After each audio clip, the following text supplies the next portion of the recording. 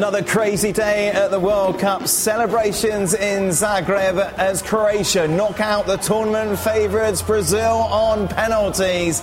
Luka Modric's side once again then through to the semi-finals. Brazil once again losing to European competition. Hello, welcome into the latest edition of ESPN FC. What a day this was in the World Cup. Craig Burley alongside me, as is Ali Moreno. We kick things off with the tournament favourites then out. Brazil looked so good up to this point. They never really got going against Croatia. Goalless after 90 minutes. We go into extra time. A brilliant individual goal from Neymar would see Chiche's side take the lead, but Croatia, with their only shot on target, would find the back of the net to make it 1-1. It would go to penalties. Rodrigo and Marquinhos seeing their penalties miss. So it's Croatia who then advance to the semi-finals. For more on this, let's welcome in, shall we? Oh, Mario Malchiot. We'll talk about you, Mario, a little bit later on. Of course, disappointment for the Dutch. Oh, Gustavo Hoffman is with us, our Brazilian expert. And Shaka's here as well. Before we hear from you guys, this wasn't supposed to happen. Brazil would look brilliant. Yeah, it wasn't. They had, but this was a step up. You know, Lovren and Guardiola in particular particularly Guardiola, been brilliant. The keeper continued his magnificent form. Full-back from Celtic on the right side, excellent. And of course that midfield three with Modric in there. So yeah, it wasn't supposed to happen, but they gained some control in the game. And Brazil, they huffed and puffed, and Livakovic made some great saves at the key point. But it wasn't a South Korea performance. It wasn't a Harlem Globetrotters. This is amazing. It was bits and pieces against a very, very good side. And on the balance of chances created, they looked more dangerous.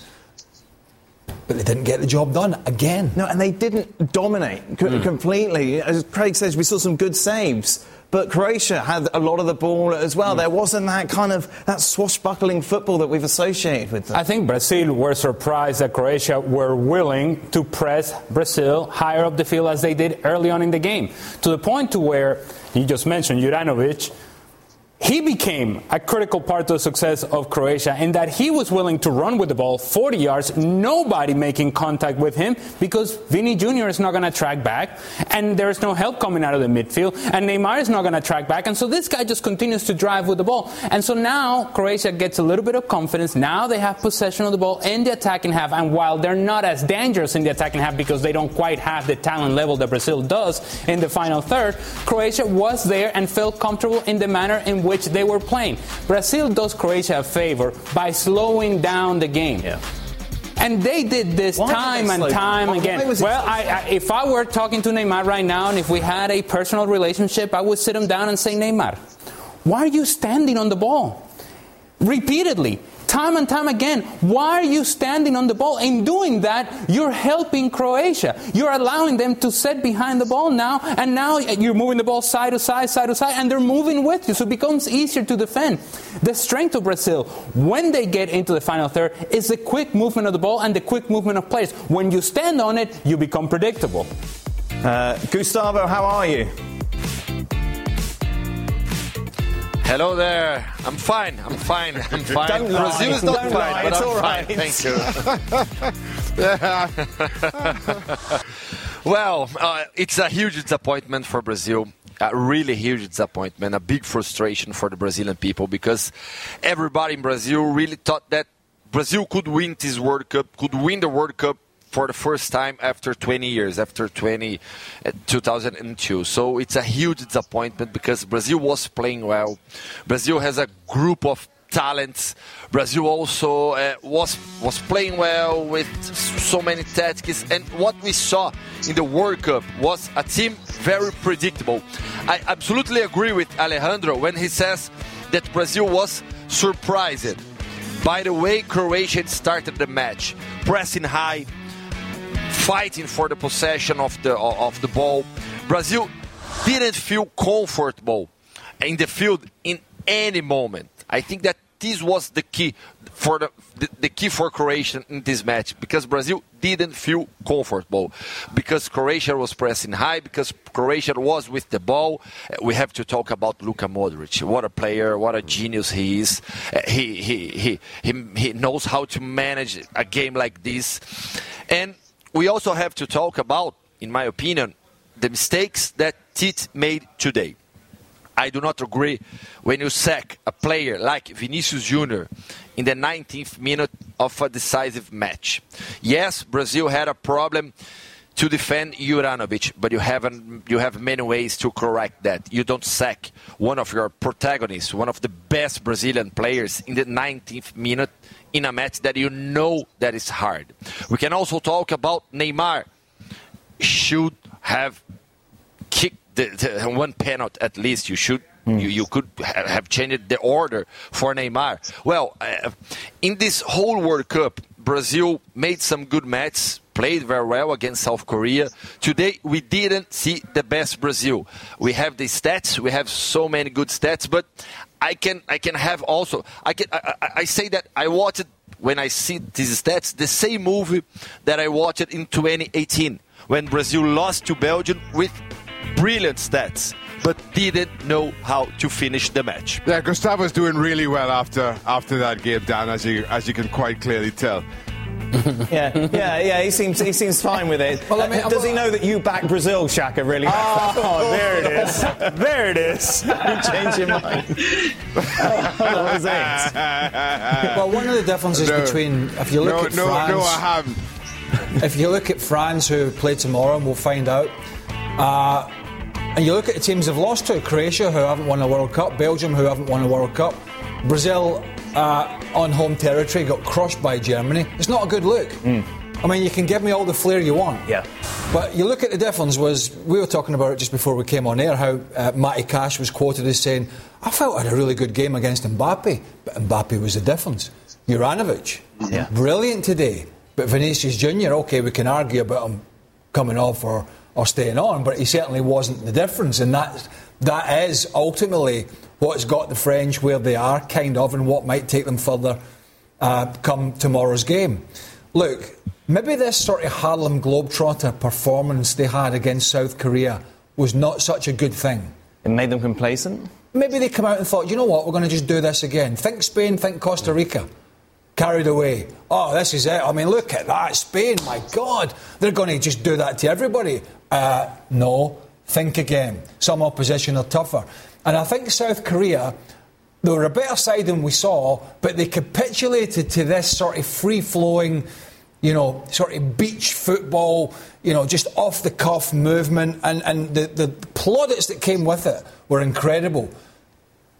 Come to Croatia, super organised, lots of experience, one of the best midfielders on the planet over the last 10 years in the middle of the park, great workmanlike, and a mentality that is just fight. Independence in 91, a population of less than 4 million compared to Brazil and others, and they could be in their second World Cup final in the space of 4 years. That's an amazing achievement. With a 37-year-old at the heart of everything that's... And they keep churning this out. Yeah. Now, you are absolutely correct. 100% correct, Craig. And yet Brazil were up 1-0. Right. See, for all the things that didn't happen for Brazil in this game, they were up 1-0 into the second half of extra time.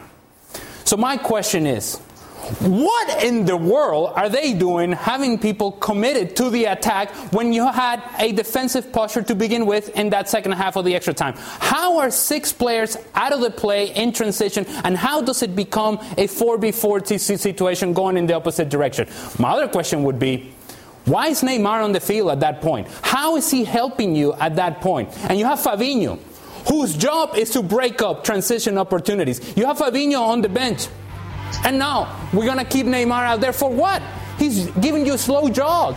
He's not going to help you defensively. If you're trying to see this game out, which was the posture of Brazil in the second half of the extra time, then you don't need him out there. He doesn't help you in any way, shape, or form.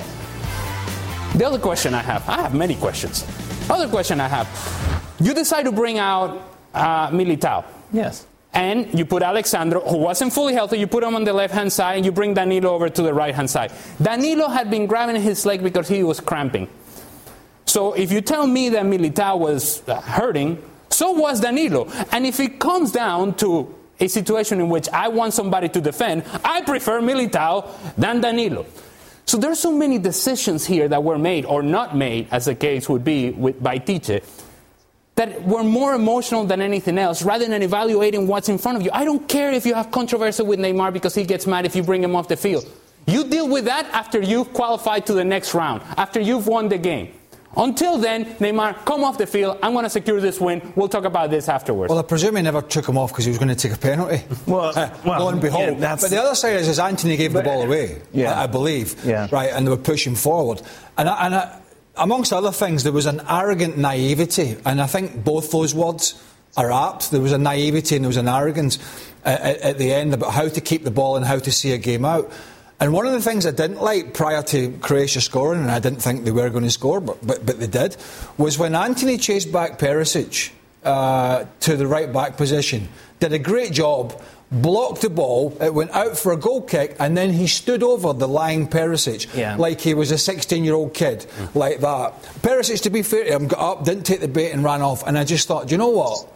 This game is not over yet, and here we have this guy who's already been showboating, who should have been booked for diving and wasn't, standing over one of the most experienced players in Europe as if he was the big cheese. I just left a bad taste. Shaka, you were at the game, and obviously it was all down to what happened in extra time.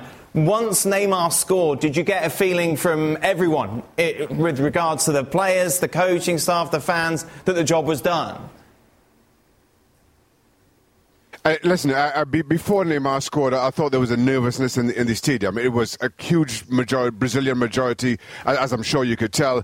But once that goal went in, that kind of nervous atmosphere lifted, and it felt like Brazil would just go on to win this because, let's be honest, Croatia did not threaten before that. But to the point that Craig just made about Anthony and Perisic, now, Anthony's a strange player for me. So in the first half, I was sat right behind where Rafinha was, and where Rafinha was playing on the right hand side. I thought he was having a very good game, and then Anthony came on, and Anthony's a really odd player to see. I thought he had the beating of Sosa all day, every day. But every time he got goal side of Sosa, he does not put himself between defender and ball. He runs, and as soon as anybody catches up with him, and he's not as quick as I thought, he has to do this kind of loop and take the defender on head on. And more times than not, he was beaten Sosa yet again. But what started happening was Perisic would come over, and Perisic started playing bodyguard to Sosa and was very physical with him. And a couple of times, two of them had little head-to-heads off the ball that I thought was really telling. And maybe that's why when Anthony got the ball off of Perisic, he kind of stood over him because two of them were having that. But that's not a battle that Anthony could ever win. That's what Perisic was playing perfectly into what was needed of him in defending his right back. There are so many other questions about underperformers for Brazil as well. Rodrigo made absolutely no sense to me. I honestly don't know what his purpose was on the park. Coming in for Vinicius Jr., he offered nothing. And then Neymar was a very frustrating character. Goal apart, I thought at times he drifted out of the game, and I put that down to Brozovic, who I thought kind of sat in that half space between the centre halves and the midfielders wonderfully well. Never really man-marked Neymar, but just somehow filled that space. And in the end, Neymar could only get on the ball in dropping deep. So I thought while Brazil dominated, despite what the stats say, it felt like Brazil dominated the ball. I thought Croatia had a plan for everything that Brazil had to offer. And in the end, that got them at least the penalty kicks and through to the next round. Well, he skirted the second yellow a few times, didn't he? Yes, very much. But then again, I think you look at the other side of it, and Danilo had a second yellow challenge, a rash challenge. We had the dive that wasn't punished by Anthony, and then actually we had a bit of a petulant kick out from Neymar. on a couple of occasions, and I think maybe that was part of the frustration as well. Gustavo, looking at it, obviously we thought we saw the moment from Neymar, didn't we? We thought this was it. Yeah, this was his World Cup moment to see Brazil through to the semi-finals. Croatia then obviously equalised. He's clearly going to take the 5th penalty. But once Rodrigo misses his penalty, surely there has to be a discussion. There has to be someone who says, right, we need our best penalty takers now, because we could be in a situation which we did end up with, that Neymar didn't take a pen. Yeah, I was talking to Shaka right before the show. Exactly this. When Rodrigo loses the penalty, you have to change the order. You must have Neymar in the shootout. You can't leave him for the 5th penalty. You should have changed it. This is one of the main mistakes that Tite made today, and we are talking about that in Brazil. In Brazil now, people are talking about these mistakes. The decision to sack Vinicius, the decision to let Neymar for the 50 penalty. There are many things today.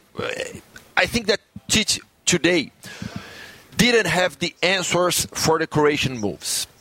When we talk about the match, we are talking about Zlatko Dalic, who made some tactical moves, some tactical changes, and Brazil didn't have the right answers. Brazil couldn't answer what Croatia made for today. We saw Luka Modric moving around, moving behind the defenders, looking for the ball, also marking a lot Casemiro when Brazil had the ball in the defense and was leaving to the attack. Brazil, I think that it was too predictable for Croatia. And Zlatko Dalic knew exactly how Brazil would play and taught the match with that. I thought Croatia had a plan for everything that Brazil had to offer. But to that point about the penalty kicks that Gustavo was speaking about there, even if once Rodrigo misses and you decide to change, you can change the order at any time you like. But you get down to your 4th kick, you still need your 4th kicker, your 5th kicker, whoever that may be, to score, and you need Alisson to make a save. So what are you saving Neymar for? You need to at least give Alisson that opportunity to make the save. And in the end, you put Marquinhos, and you still needed Alisson to make that save, and you deny him even that opportunity. I mean, it's a big ask, but at least you force Croatia to take that 5th kick. You force whoever it is about to step up with all that pressure on their shoulders against one of the best goalkeepers in the world. And that doesn't happen. And for a reason that I can't explain. Now, I never get into discussions around penalty orders. I think it really is an inexact science. You saw, and I know we'll talk about the Argentina game, Lionel Messi going first. For Croatia, you saw Luka Modric going 3rd. So often we see national teams save their best kicker for last. But this is a different situation. Yes. This is one that you have to force Croatia to take that telling 5th kick, and you don't. You leave it as a centre-back to take that 4th kick. It really is hard to explain. Well, it's as simple as a bit of paper, isn't it? Because in a bit of paper, before the law changed, it was written down, and so you're guessing about your penalty takers. Right, I'll send a really good one first, and I'll have somebody bringing up the rear end, just in case, where the pressure is. You haven't got that excuse now. No. You can just evolve it as it's going along, which we didn't see Luis Enrique do. And we certainly haven't seen and didn't see the Brazilian coach do it. And it's strange because Neymar, one of the leaders, grab the ball and take it down there. You don't need somebody to give you permission, do you? If indeed you are the leader, then we think you are within this national team. And if indeed in that moment you are needed, you can make those decisions. See, while the manager can be and should be criticized, he's not absolved from this criticism. The players are out there as well. And you know full well that if we don't score here, we go. So am I going to leave it on the center back, on Marquinhos to do it, or am I going to take that responsibility? It should be me if I'm Neymar. It's nobody else who's going to take this penalty. It's going to be me, and then we'll see what happens after that. So yes, it's on Tite. Of course it is. But it's also on the players. And that's a part that I think, beyond the penalty kick shootout, because it's easy to focus on the penalty kick shootout, The penalty kick shootout doesn't happen if Brazil defend properly and don't have seven players out of position in a counterattack with 3 minutes to go in the second half of extra time. That's irresponsible. For players of this caliber, of this experience, you just sit behind the ball. Fred, why are you on the wrong side of the ball? You were brought in to sit in front of the back four and make sure that you defend properly. Why are you on the other side of the ball? There is no excuse for that. There's no excuse for Casemiro to be trailing the play. No excuse for it to be 4v3 going in the wrong direction. That is something that, while Tite will take criticism, the players themselves, what kind of decision-making is this and mismanagement on the field by those players with that sort of experience, with that sort of quality, unable to see a game out? I think in some sense Brazil were a little bit lucky. Not lucky. Lucky in a way that Croatia, you could argue they're a really good Mandzukic away from being a real threat. You know, they lack somebody in that department. A lot of the other departments of the team are really, really good. And Brazil really didn't have to cope with, you know, anything of any real threat right through the middle until the end. So, yeah, I mean, it's just, when you look at them losing Copa America, as they did, albeit during the pandemic or during that time, and now going out again, and I repeat it, you know, Croatia are a good side, but they haven't won a World Cup. It's not like Brazil going out to France and you go, right, OK, give it our best shot.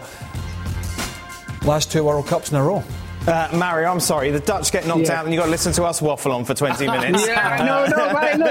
Look, some of the things you guys explained to me, I agree on, but listen, I'll let the guys jump on it. You know, so take their time. But some of the things, I am happy that Saka called, Brozovic, because he was the man on the game. I know everybody looked at Modric, how great he played. But Brozovic, he closed all the lines to the balls to Neymar, and he started dropping off so far back that it killed the Brazilian game. And I was so happy he said that, oh man, he was the key man in the middle of the park. That's all I have to say, because he really changed the game for them.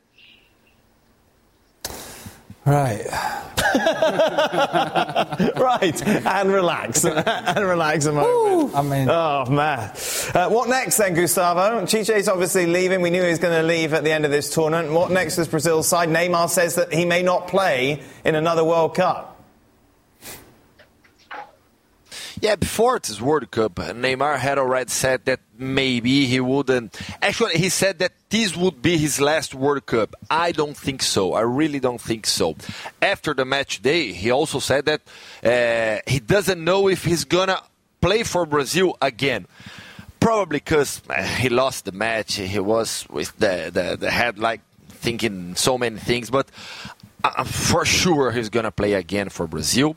About the next World Cup, I don't know, but I think that he's also going to be in the next Brazil squad in the World Cup. About Tite leaves, he departs now. Everybody knew or read that. Tite had already said for more than a year that he would leave after this World Cup, winning or losing. So this is a fact, and everybody knew that it would happen.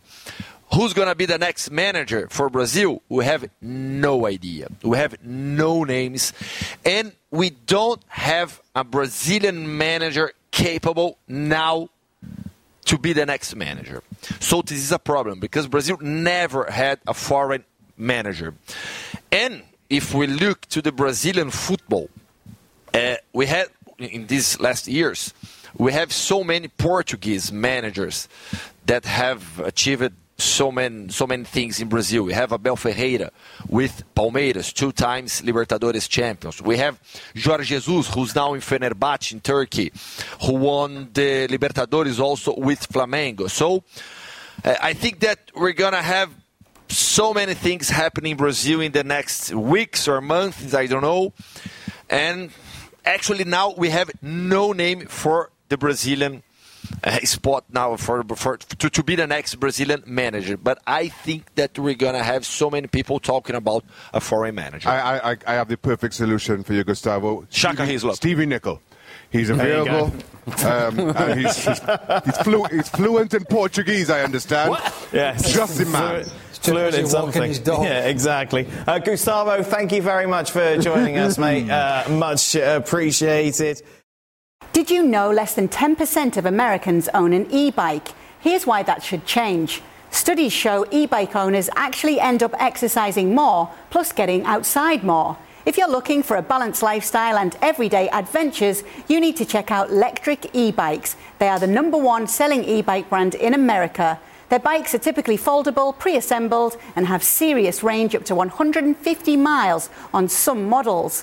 Check them out today at lectricebikes.com and add some more adventure to your week. That's lectricebikes.com. Passion, drive and patience. The formula for winning championships is also what keeps your ride or die alive. eBay Motors has everything you need to maintain your vehicle and level it up to peak performance. Superchargers, roof racks, exhaust kits, LED headlights and more. Whether you're into speed, power or style, eBay Motors has you covered. With over 122 million parts for your #1 ride or die, you'll always find exactly what you're looking for. And with eBay Guaranteed Fit, your part is guaranteed to fit your ride every time or your money back. Because with eBay Motors, you're burning rubber, not cash. With all the parts you need at the prices you want, it's easy to make your car the MVP and bring home huge wins. Keep your ride or die alive at ebaymotors.com. Eligible items only, exclusions apply. Let's focus, shall we, on the other quarter-final that took place today. And boy, that delivered as well. Just a reminder, ESPN FC on ESPN Plus is presented by the all-new Honda CR-V Hybrid. Argentina against Netherlands. Easy for Argentina, 2-0 up. You thought that's it. Take the dog for a walk. Everything will be fine. The Dutch, though, would get themselves back into it pretty much with the last kick of the 90 minutes. They would equalise to make it 2-2. Goes to extra time. But in the end, it's Argentina who advance on penalties. Let's take a look at the celebrations. With the Argentinian fans. Once Lautaro Martinez scores, that penalty that sees them through, I'm sure scenes that are replicated right across the country. I imagine somewhat contrasting scenes, though, in Amsterdam and certainly in the Mario Malchior household. Mario, how are you? Oh, man. Look, when the game started, we were all like, one side of you believe that you can turn the point because Argentina, we met them so many times. This was our 6th moment, I think. But of course, they're always going to be in the upper hand because the greatness of them. But I always thought this test is going to be about mentality, character, and then the tactical side comes. Argentina changed their system a little bit. They played, more like a 5 at the back and then a couple in the middle, and then, Messi and Alvarez up front. And we knew that if we have to play against them, you have to focus. Of course, it's normal. You focus on Messi. How can you stop him? What can you do against him? And then you see how we play against him, and he gets that crucial moment when he gets on the ball, because we focused on when Messi doesn't get the ball. Because a lot of people think about, Messi's only dangerous when he gets the ball. But we all know when he walks around, he's even more dangerous sometimes than when he has the ball. And he gets on the ball, makes that turn, and some kids, I know there are so many people in football that try to do the no-look ball. He plays the ball like a no-look ball and put Molina right in. And I'm like, oh my God. The moment that ball gets played, it can only be, and I'm going to tell you something. Look, when we talk about somebody is great, this ball that he assists, that was the greatness. That was why we talk he's so great. I mean, why I would say he's great. Because the way he slipped him in, it was the weight of the ball, the speed of the ball, the way he set him up, and the timing of it, it changed the game. And then we thought it was all over. But then we come back. The way we came back, it was just crazy. And you know what was funny? Because Hernandez, for example, was an Ajax player before. And he knew that how Holland is going to play. They're going to go to the side and bring the balls in when Weghorst came on and Luc de Jong. So as soon as they came on, he knew the long balls are going to come in. It's classical English style. We play like that because that's our plan B. And I know Van Gaal was going to bring that. But what happened now, when the ball was coming in, Weghorst, he scores his first goal, that header, and then that free kick. They have practice it. I didn't expect him to do that because it was like, 2 minutes or 1 minute before the end? He puts that free kick in, and the guy turns and he puts it, and I'm like, wow, I couldn't believe it. I'm going to be honest with you. My hope was them going up. up. I almost wanted to come off my chair, and then I got knocked down. So, yeah, then after that, the penalties, yeah. You know, you can prep, but Argentina, it's the second time they did it again. It's the hope that kills you, Mario. This was such a weird match because not a lot happened, really, until the end. Well, this turned out to be one of the most exciting games for all different reasons in the World Cup so far. But let's be frank about it. For 70 minutes, whatever it was, before those subs come on, the Dutch were poor. Yeah. The Dutch, apart from a little bit in the first half, and Mario touched on Plan B. It was Plan B because Plan A was hopeless.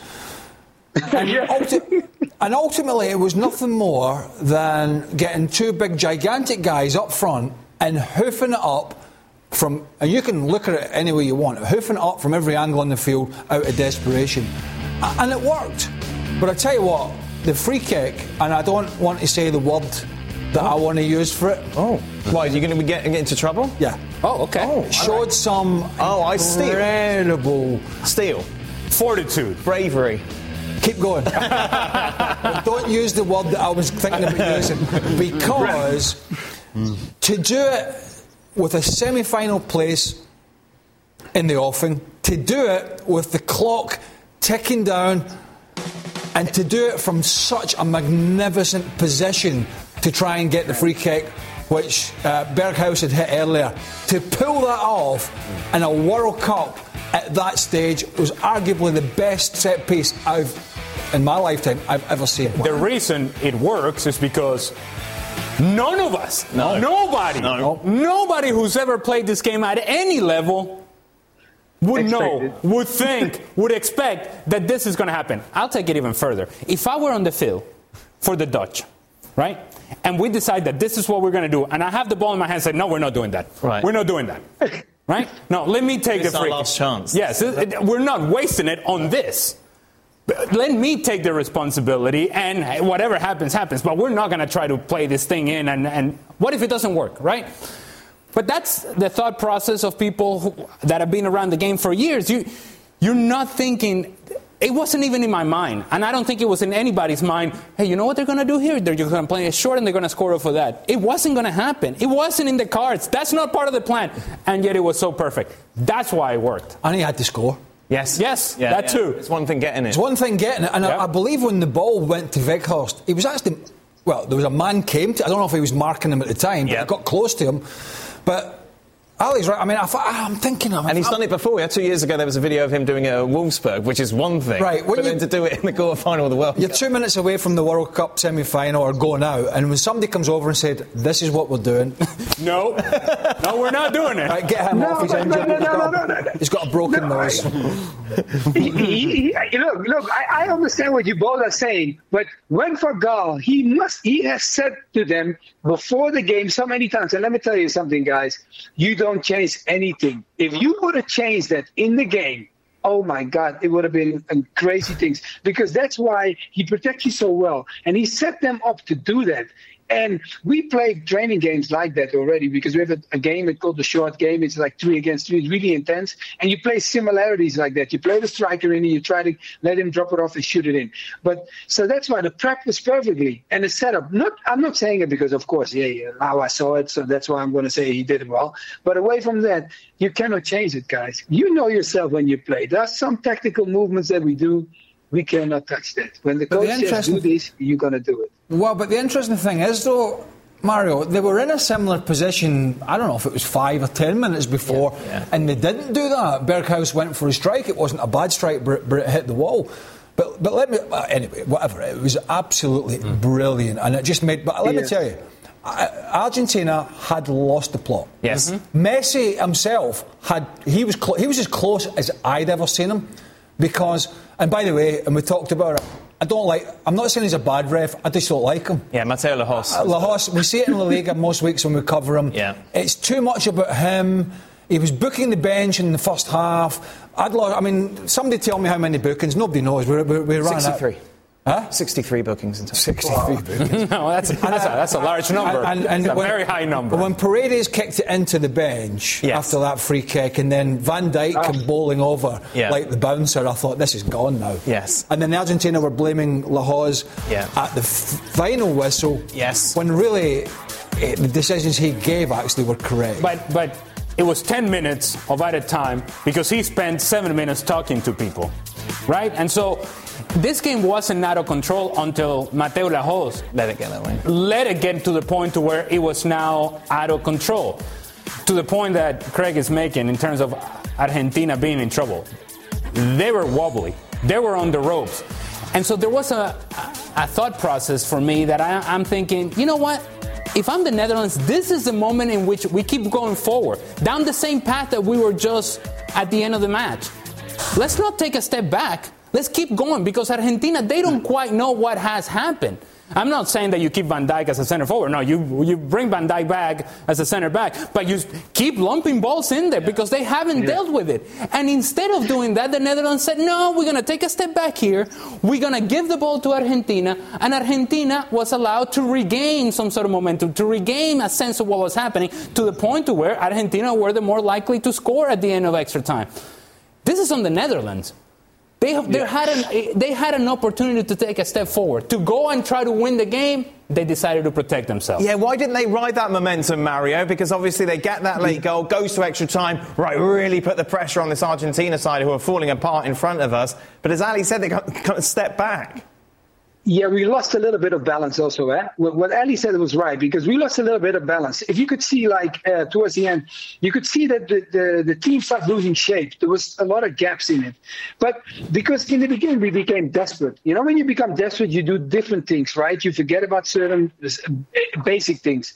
And when they start lumping the ball in, I totally agree. Argentina had no answer. It wasn't cute. It didn't look good, but it was very effective. But then afterwards, they got back because now they got the score back and they said, okay, let's ride this out. And they believed in the penalties because they had to do that at the end. And then they get the ball against the post because Argentina hit the post then. And then, look, for me, the thing is, I totally agree with Ali. Just push them all the way. Why are you stopping? You don't have to stop. Why are you stopping? Because there's no reason for it. There is they lost their touch. And you could see the fight and the things that were dragging out and running the clock down. Argentina is very good at that. I'm thinking like the mental game, the mindset game, they won by far. They know how to go down. They know how to get you. When the guy struck the ball against the bench, any bench will kick off. But he did that on purpose because he knew that they were going to jump for it.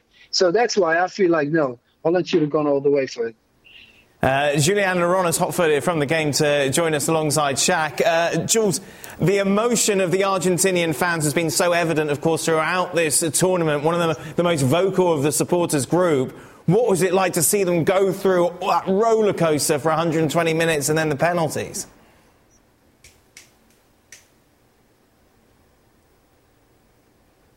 We've lost Jules, I think, I think we've just lost contact with Jules there. Mark calling Austin. Come in, Austin. You're back. You're back. Oh, he's back. It must have been the Mark calling Austin. There you are, you see. Jules, the emotion, obviously, you were at the game of the Argentinian fans. It must have been something to see. It was incredible, really, because, as the boys were saying after that second goal, they dropped so they literally completely. They were so shocked and so like if they'd been knocked out in a boxing match. They were on the ropes, and I think the fact that the Netherlands just stopped playing at the start of extra time, and then the Argentine fans saw that their teams was getting confidence back and getting a lot of the ball. They started believing again. But for a few minutes, it was like, what's happened here? Really, they didn't know where they were and what just happened to them. And I think, like the boy said, it was a big chance missed, because after that, once they got back into the groove, those fans, then it was like we were in Buenos Aires again, and it was crazy. And then they pushed them so much. I've never heard a penalty shootout where the whistling and the booing is that loud, really. And those players are used to big pressure games and big crowd and stuff like that. So I don't know if he played a role or not in Van Dijk missing, in the guys missing, for example. But certainly he was so noisy that it can't have been nice if you were a Dutch player taking your penalty. Shaka, should we give a goalkeeper some love? Hey! Absolutely. I thought Emiliano Martinez again was outstanding in the penalty shootout. He was called into action right at the end of the Australia game again, just to maintain that 2-1 lead for Argentina late in that their first knockout stage game. And I thought he was simply outstanding. He looked big. And made these saves when called on. Got his timings, and I'm always talking about this with penalty shootouts, how important it is for keepers to get those timings just right. And he did that. And truth be told, I thought, just kind of given how the game swung, coming from 2 goals down, that the momentum was with the Dutch. But Martinez apparently didn't read that script.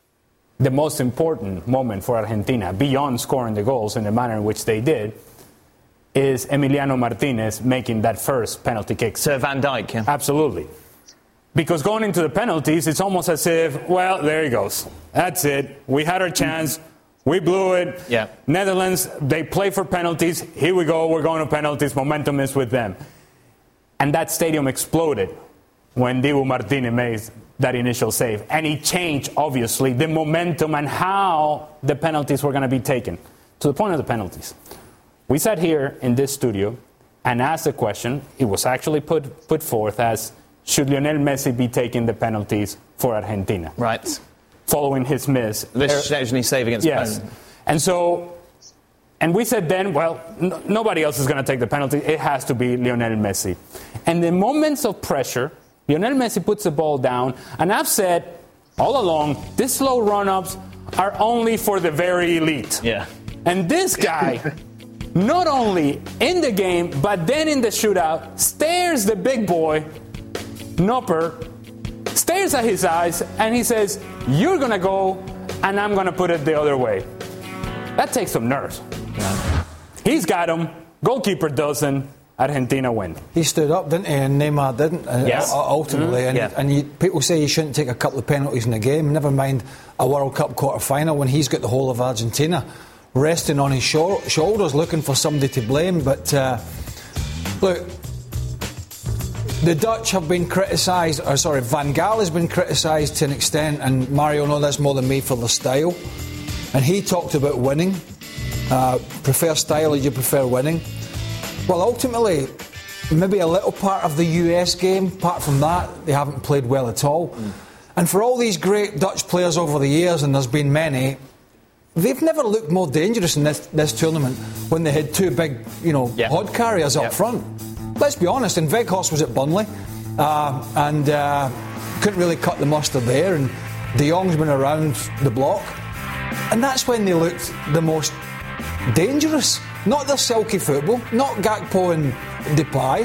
When they were lumping in the box, and maybe to give them a small excuse, was they put so much effort into that final 10 minutes or whatever it was, plus the injury time, and that they did change shape, and Ake went to left back, and it just felt that once they went to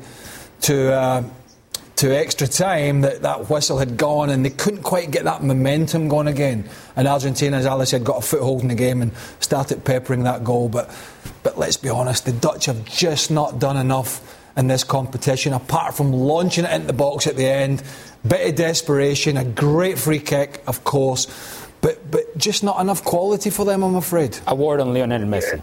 While he's not the player that he once was, we recognize that, and it's really interesting to see how a player changes right in front of our eyes, how he has managed to change his game.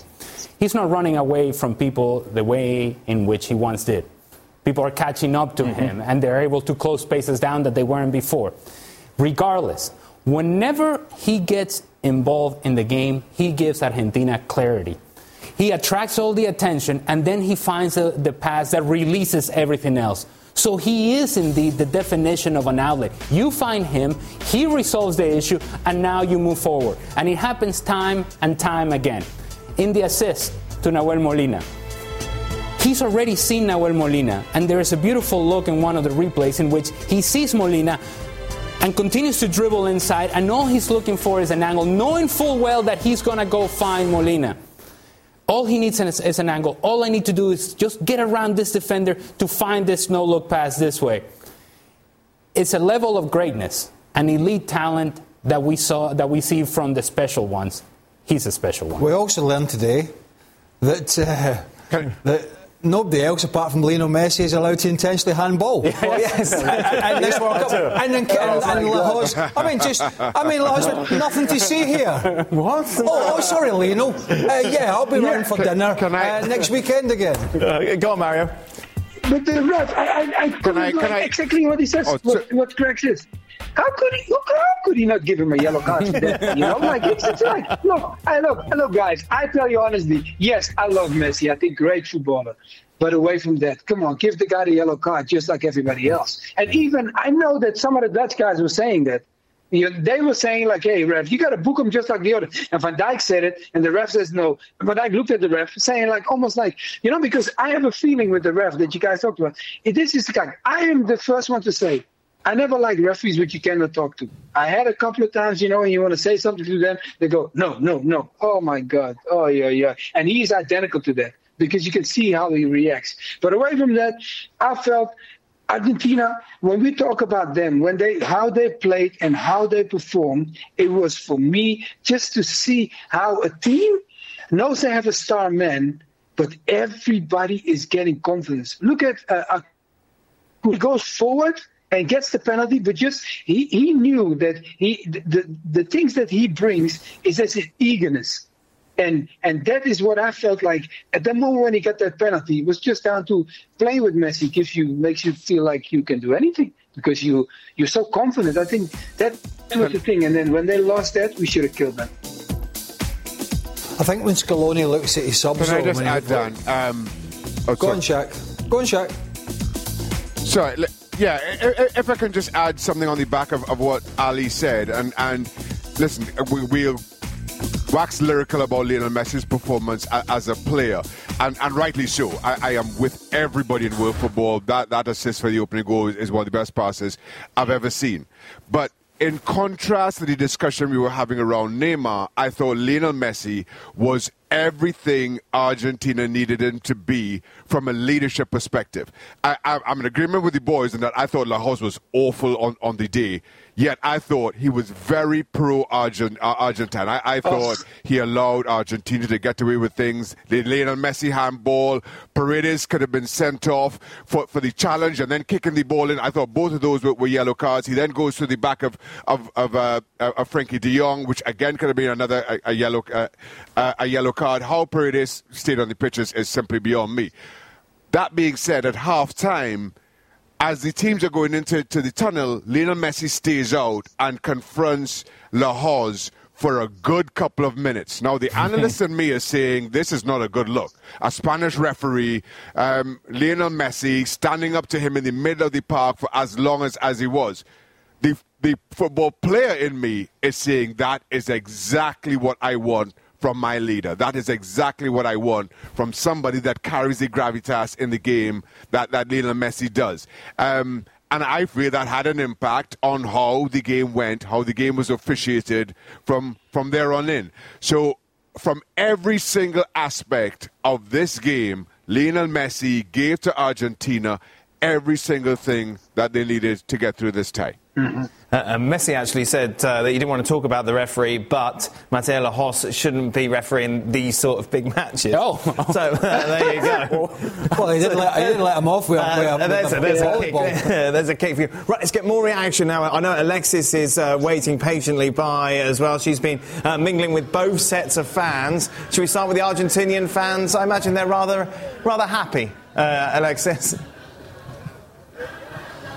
Yeah, Dan, they're absolutely happy and mingling with both sets of fans. Not so much the Dutch. Unfortunately, it was very hard to find them. As you can imagine, that stadium was again like part 2.0 of being La Bombonera. I think there was about 1,500 Dutch fans that were expected. Pascal Kamperman, who told us from ESPN Netherlands, they were expecting maybe 400 more. They sold 400 more tickets, but they were just a drop in a big bucket of Argentina fans. And before the game, you know, we got to speak to some of them, or I was just trying to pick their brains to see if they were going to be happy with the fact that Brazil were out, and they were absolutely thrilled. I had to remind them, hey, don't you want that semi-final against Brazil, you know? And it would be so good for CONMEBOL as well, but they said no, because with Brazil out, that means our path to the final is a lot easier, because you never know what you're going to get from Brazil. But then I think when they went inside, they said they wanted an easier match. They feel like they haven't really seen an Argentina as dominant as they'd want them to be. At the end of each match, we just keep talking about the brilliance of Leo Messi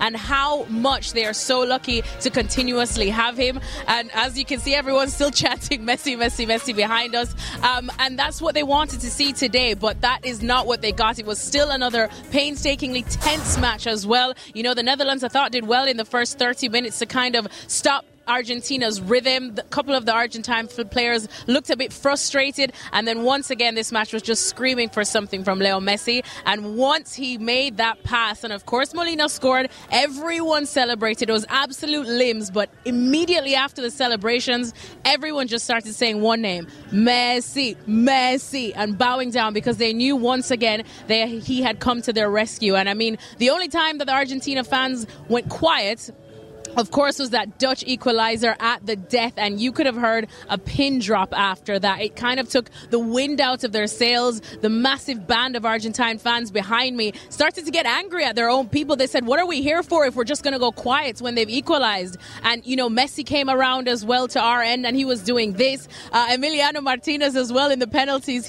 When he saved them, he was going around to the fans and getting them up. But that 12th man has been so special for Argentina. Once again, they feel like they've not dominated as much as they need to. They're still relying heavily on Messi, kind of as Jules said, France rely on Kylian Mbappe, but at the end of the day, if this is what he's going to do, and so far they've managed to survive, then it truly is a special thing to see this magician at work. And now up against Croatia, a couple of them said they are nervous after what they saw Croatia do to Brazil, but they have all the confidence now that they've surpassed such a massive test and probably already see themselves in that final. Alexis, as always, thank you very much. I would make a very good detective. Why not? There's 1,400 people wearing orange supporting the Dutch, and she couldn't find one. Argentina then will face Croatia. Many thought it was going to be an Argentina-Brazil final, but Croatia pulling off that shot, then going through to meet Lionel Messi's side. Argentina, big favourites, look 11-4 on compared to Croatia 11-5. Let's do a quick whip around, shall we? Jules, who's going through? I think you can't stop Argentina now. Everything is going their way. I think Croatia will frustrate them, and they will control the ball, and they will have to run after the ball. We saw Brazil doing it, and they won't like doing that. But I think they will have too much for Croatia. We're hearing Shaka Mateo Lajos will be in charge of this game.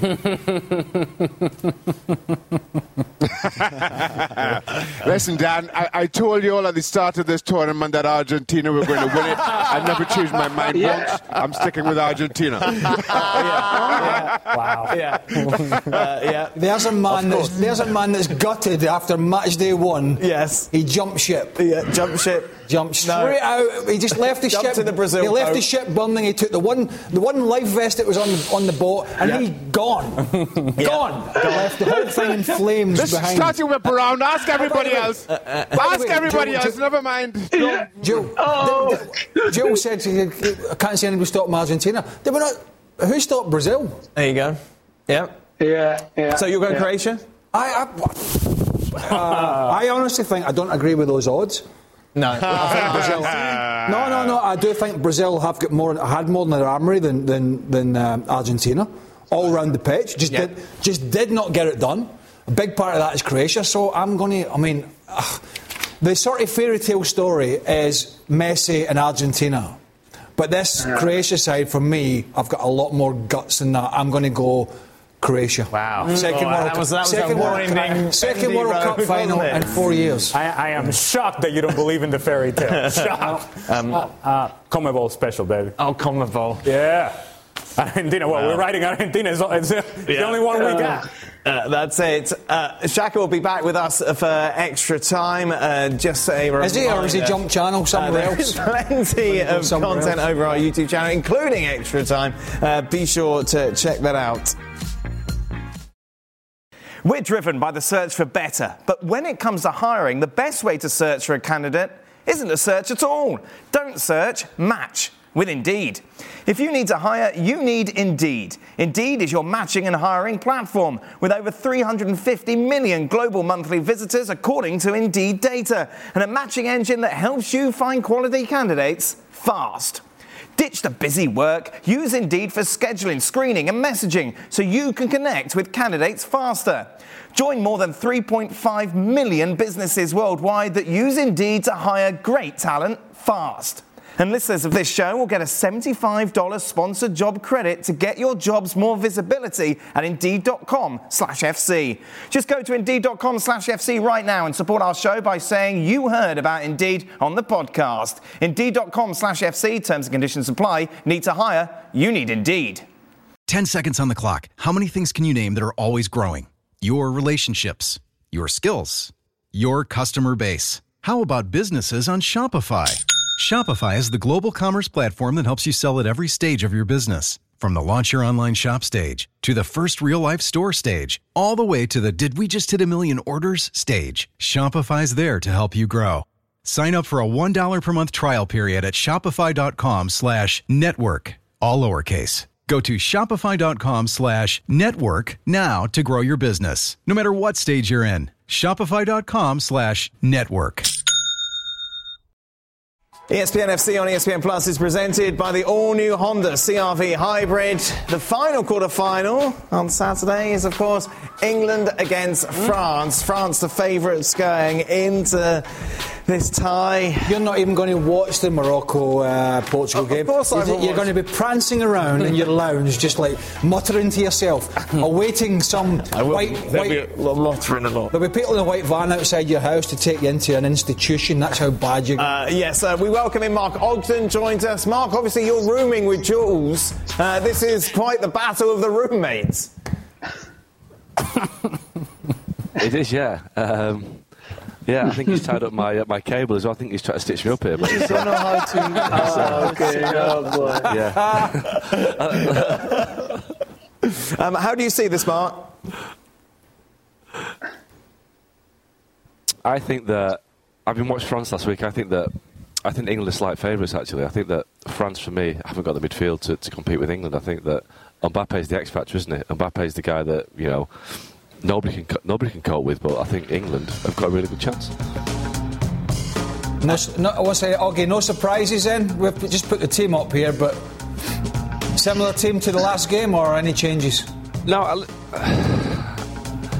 I don't see any changes, I really don't. I think that, you know, you could argue that maybe at right back you could maybe bring in Trippier instead of Walker, because I know Walker's at the pace, but Walker for me was caught out a couple of times against Senegal last week. But I think they are banking on his pace. I think they are banking on the fact that Walker's played against him before. He has got that pace, and Mbappe's name checked in this week as being one of the fastest players he's played against. But beyond that, I just don't see how you change it. I wouldn't argue for Rashford to start. I don't know. I think the team he's got to start with is as good as he's going to get. But you know, France are France. I think, like I say, you take out Mbappe. I think France, with all the injuries, you know, with no Pogba, with no Kante, with no Nkunku, with no Hernandez, I think France, no Benzema, obviously. I think France are a much weaker prospect. So, I think, and you know me, I'm not the most optimistic Englishman ever, but I think England have got a chance. No. Jules, what's the big talking point from a French perspective going into this tie?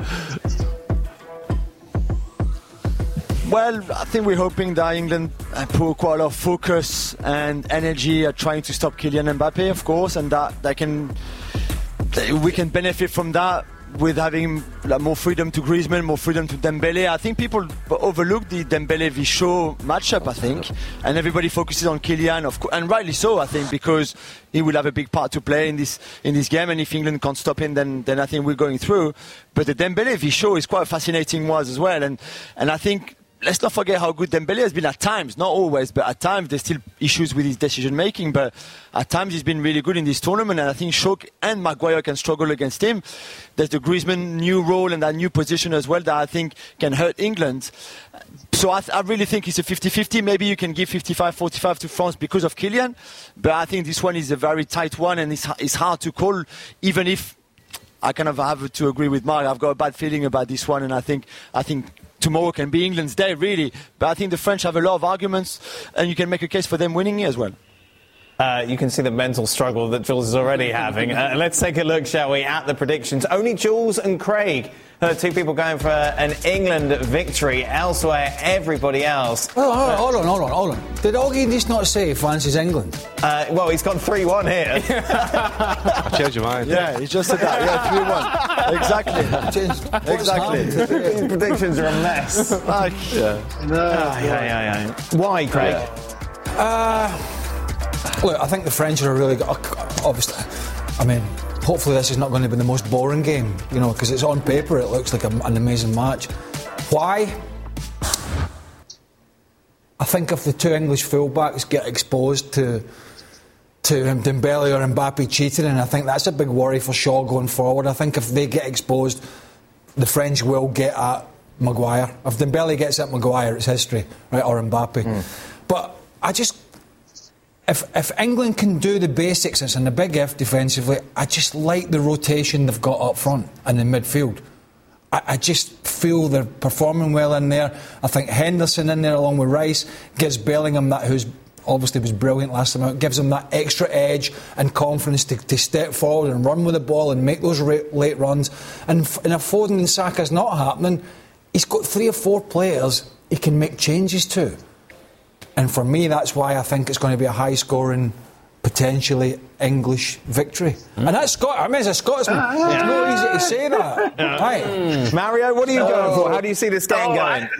I think that France is going to do the surprise package to England, because I know that the English are talking about, okay, this is their opportunity. But just what Greg said, I feel Dembele could be even, the focus is on Mbappe. Everybody focuses on it. I've heard Walker says that too. What he says is the answer to it. I love it. What he said, look, we all talk about Mbappe, but it's also about me and about my country. Okay, but Dembele, that's another one for me. Like when he gets on the ball, it's not easy, 1-against-1, with a guy that dribbles left foot can cross right foot. That's very difficult. Like sometimes people don't talk about it, but the system that he has, Dembele, I tell you straight up, okay, Mbappe, I'm not going to say it's easier to play against, but at least you know what he's going to do. If the pace is behind you, he's going to go for it. But Dembele is unpredictable, so that's why that's one. And then, of course, we got, Giroud.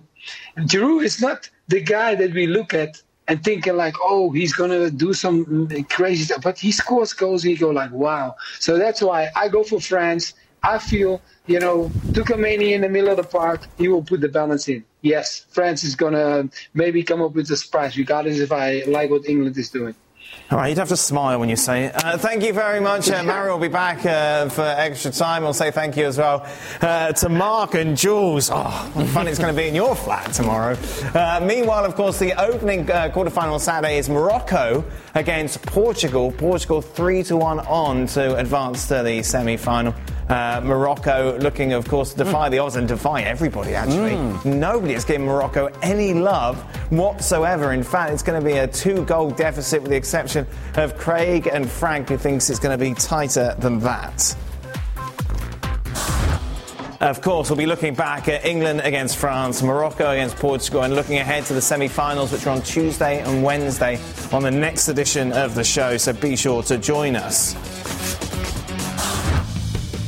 For more reaction from what we've seen in these extraordinary quarter-finals, be sure to check out the latest edition of the Gab and Jules podcast, which is available to listen to now. Tired of ads interrupting your favorite sports podcasts? Good news! Ad-free listening is available on Amazon Music, included with your Prime membership. Amazon Music offers the most ad-free top podcasts. Enjoy shows like First Take, Pardon the Interruption, and The Low Post, available ad-free and uninterrupted. To start listening, download the Amazon Music app or go to Amazon.com/ESPN Pods. That's Amazon.com/ESPN Pods to catch up on the latest episodes without the ads. Hi, this is ESPN's Mike Greenberg, and ESPN Bet is ready to take you through all the biggest sports moments this spring. The official sports book of ESPN has exclusive offers and markets from Scott Van Pelt, Stephen A. Smith, and me. From the playoff intensity to finally getting out to the ballpark, there's no better time for sports fans. Sign up today, and new users get $100 in bonus bets for making any sportsbook bet. Download ESPN Bet today. What a play. Must be 21 plus and present in select states. Gambling problem? Call 1-800-GAMBLER. Terms and conditions apply. See app for details. That must be the big chair on the left side. Yeah, always the big chair. Gilles there, Yes. and then he sits there when Gab's not there. Yeah, that is it. Standard. That brings us to the end of today's show. Be sure to stay tuned, though, as Extra Time is next. This is FC Extra Time, brought to you by Globant. Hello and welcome into the FC studio. Craig's with us, as is Ali, Xhaka as well. Xhaka looking quite stern. Mario smiling, despite the fact, of course, the Dutch out. They knew they were going out anyway. Yes. Yeah. Oh, no, man, I didn't know that, Greg. Come on, I didn't know that. I was hoping for the miracle, Greg. Oh, man. Shaq's looking a bit stern because he was made to go to a game. Shaq looks like he lost his luggage and had to borrow a jumper from somewhere. I don't know where that's come from. This is a nice jumper. We're on a boat. I have my Jules took his polo. Are you in the middle of the desert? long sleeves. I would always for the Middle East, long sleeves. You know. It's cold. It's winter. It's winter. It's cold. Winter. Oh, you got to say winter. Okay, what's the most interesting free kick routine that has worked for you in your playing days? Was the Dutch routine one of the best you have seen? You said it was one of the best. I said what? Best set pieces. By the way, we had these set pieces with Scotland for years. Right. Not that fancy. Right. Well, it's not that fancy, was it? Well, fancy enough when it went in. Yeah. And honestly, we used to do these set pieces, different ones, and over a 10-year period, you know how many worked? 0. Why don't they work? Because when you train those things, you do it against cones. Right. When you play against live people that actually move. How dare they? How dare they? They get on the way. People get in the way and stuff these things up. Mario, did you ever work on set pieces like that? No, I know we never had like moments like that. We just like the guys who just kick it, and I wasn't part of that because my kick wasn't good enough. I think in the '98 World Cup, maybe Argentina against England, they did a little. Yes, they did. A little something, a little triangulation around the wall. That was the Beckham game, the Michael Owen goal. Yeah, it might have been Zanetti that scored on that set piece. I don't remember. Oh, you forgot that one, huh? Oh, yes. How convenient. Yeah. Shaka, Shaka, what do you think is the reason for so many penalties being saved at this year's World Cup? The odds are so against the goalie. It's insane. I think the keepers have just got it right, and I keep saying every time I see goalkeepers, certainly in this tournament, they get the timing right. If you can get that first movement just right, I think it takes away the kicker going to the other side and switching things up. And I just think that those keepers have done incredibly well. And then you've got the likes of Szczesny who just produced the incredible. But that is separate. Keepers are getting bigger. It's the global warming of goalkeepers. Really? This is a result of global warming? Well, it's a result of global something, but they're getting...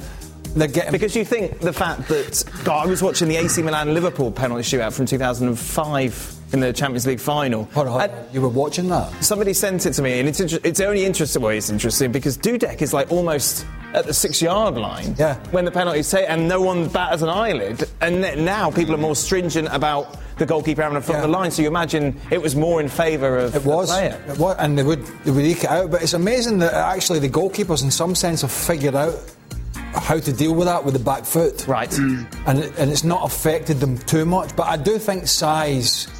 I'm not going to say this. What size, Craig? I do think the size of goalkeeper... What, Craig? It's important. We're not allowed to things like that. I do think okay. Good job.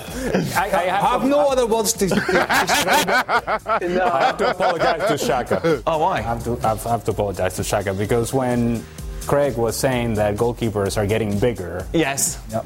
I thought Xhaka. Oh, I see. But Xhaka's getting wider. Not. Yeah. I'm just. My apologies, Shaq. My bad. Well, it is off-putting for a player when you see. Because it is. And you look at the keepers, Alisson, Emi Martinez, and good grief. Although I don't think he saved one. Noppert. Mm-hmm. No. Noppert, no. He's gigantic, by the way. No. His head's almost touching the crossbar. Huge. For Mario, was this a successful World Cup for your team? Losing in the quarterfinals against Argentina on penalties isn't something to be upset with. I think that's fair. No, of course you have to be upset because look, you wanted to win. I know it goes to penalties. Penalties is difficult because then it's just on both hands, right? It's always been like football. I hated it, and I know why I hate it because you can't control the outcome anymore. But we could do a little bit better because we have so many times we've been knocked down by this situation, and definitely by Argentina. So yeah, I would say we could have done better. But is it fair? It's never fair. Losing is never fair. It doesn't matter when you lose. Never fair. How excited were you in that second goal when the equaliser went in, Mario? Oh my God! Okay, I'm not gonna say, but I was doing the live game and I was going crazy. I was like, oh my God, I'm screaming. We don't have a shot on goal the first half. Come on, guys, allow me to scream at least the second half. Because the first half there was nothing to scream for me for. So the second half I was screaming like crazy. Steve Nicol, I spoke to on the drive-in, took the dog for a walk at 2-0 because he thought it was over. Oh. Does he know what happened? No surprise. Craig, what liabilities do Argentina have that you think Croatia can take advantage of? Discipline, yeah. Was one in the end. Scaloni made substitutions to calm the game down and it had the opposite effect. Yeah. You know, bookings for substitutes, Paredes could have been sent off. I'm not going to say this because Stevie will love it, but launching the ball in the box at the end. Yes. But, you know, not many teams have two guys at almost, what height? Weghorst is 6'6" or whatever he was. Yeah. And De Jong's not far off. Not far off. So not many teams have that. Otamendi and Martinez struggled. I don't know what's Ali. You know. Well, I just think Argentina have figured out who's going to play in the middle for them, and that's Enzo Fernandez. And that's something that they had to figure out by trial and error in the first couple of games. McAllister has been important to them. Yeah. But when you think about one of the most important players for Argentina that is not named Lionel Messi, Rodrigo de Paul is one of the names that comes up. And he comes off the field today. There were questions as to what his fitness was going to be. Comes off injured today. Di Maria only came in the second half of extra time. So the level of fitness for Argentina as a whole doesn't seem to be all that strong. Maybe that's something that Croatia can take advantage of through possession and controlling the game and the pace of the game. Is that your burner account, by the way? What's that? I love Dan. Dan's biggest fan. Just it's definitely you. No. One of your kids. Yeah. If it was one of my kids, it definitely not say I love Dan. And Denise would certainly not have that either. So who loves you, Dan? I don't know. Oh. Shaka, how's you okay? You okay? I'm flustered. Whoa. Shaka, how surprised are you that no one got a red card in the Netherlands-Argentina game? Desperately, as I said during the show, Berghaus got booked for I didn't even think it was a foul. I'll be honest, on Lionel Messi in the 80th minute. Like I say, I didn't even think it was a foul. Somehow he picks up a booking.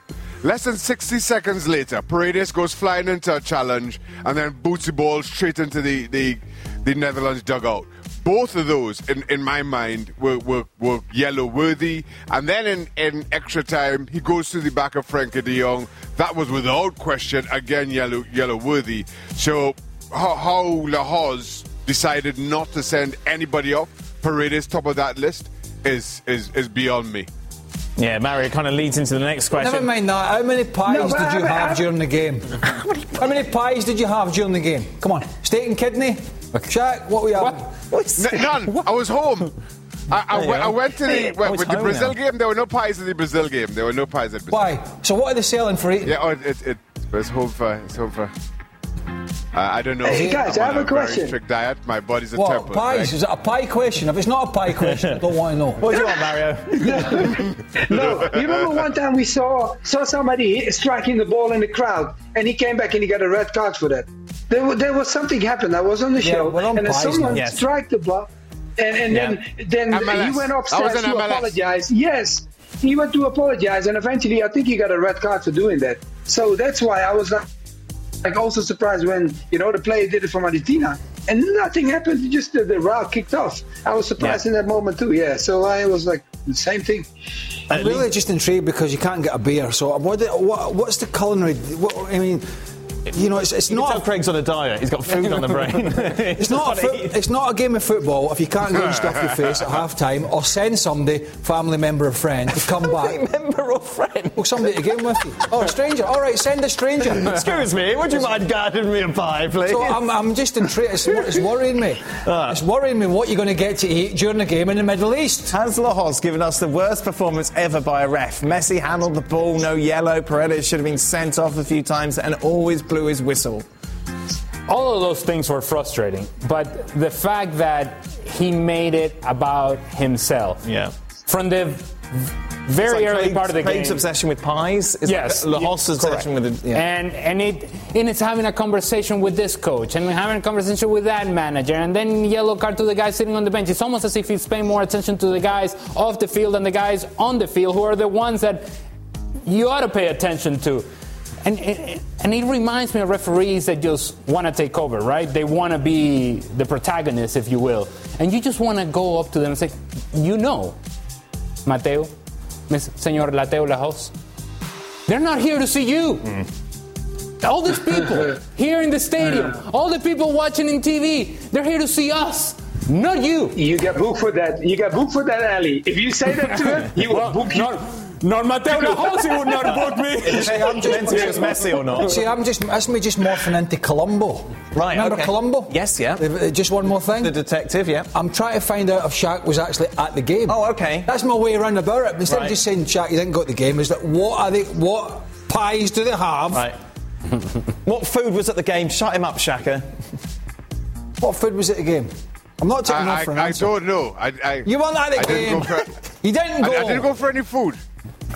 Okay. You didn't go for any food. I've never seen you at your I was desk. at the Brazil game. I've never seen you at your desk in this building without munching food from the calf. This is from Stevie's ex-barber, 035. Expensive? Not a question, but just let me officially thank Dr. Shaka for lifting his curse off Argentina when he supported them and placed it on Brazil. He gets a free haircut from me for that. Hey.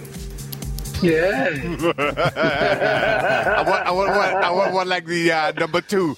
The number two that Stevie had, that's what I want. I want them to exactly. look like Stevie. 3 on the top, 2 on the sides, I think it was. Final question, Dan, were you able to get a refund on that flight to Brazil? I thought it'd be a nice gift, early Christmas present for my wife to send her to Brazil on Sunday to watch the semi-finals and the final with her Brazilian family. Instead, they now get to watch Croatia-Argentina together. Oh my God. That's the oldest trick in the book, isn't it? What's that? That's the oldest trick. That's the oldest trick in the book. Yes, it is. Wait, don't you start, Shaq. It's the oldest trick in the book. It's been played 1,000 times. I think it'd be really good. You go to Brazil. It would be an amazing atmosphere and watch. That's nice. What a nice gesture. Beautiful. I don't know. There was no. It's a Christmas gift. Yeah. Hello. Is that the babysitter? Yes, you're needed round the house. I'm going out. Wow. He's such a nice gesture. Colombo. Just a good loving heart. Exactly.